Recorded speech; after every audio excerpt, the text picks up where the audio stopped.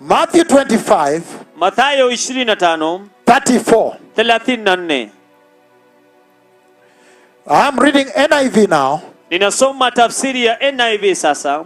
He says, Asema, then the king will say to those on his right, ndipo mfalme atawaambia wale walioko upande wake wa kuume, come you who are blessed by my Father, njoni ninyi mliobarikiwa na baba yangu, and take up your inheritance, urithini ufalme urithi wenu, the kingdom prepared for you ufalme ulioandaliwa kwa ajili yenu since the creation of the earth. tangu kuumba kwa ulimwengu. Did you understand? Je, ulielewa? I thought there was a little misunderstanding. Nafikiria kulikuwa na kutoelewa fulani. That's why the Lord did this. Hiyo ndio sababu Bwana alifanya mambo haya. Because the Lord saw Kwa sababu Bwana aliona that the church in Nairobi kwamba kanisa la Nairobi was settled. lilikuwa limetulia.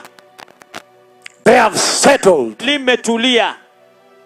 They have finally settled, Hatimaye limetulia. and they like it here. Na wanaipenda hapa. Na wanaridhi mali. Na wanaridhi mali. Wanaurithi hapa. Na wanaurithi hapa. And they were behaving Na walikuwa as wakijiendeleza though they have inheritance here. kana kwamba wako na urithi hapa. And then the Lord now lowers Alafu sasa Bwana anashusha and says, hey, hey, hey, na kusema, hey, hey, hey, a time cometh wakati unakuja, when our people wakati ambapo watu must now prepare ambapo lazima sasa wajiandae and go back home. na warudi nyumbani. Hallelujah. Haleluya. The earth is not your home. Dunia sio nyumbani mwenu.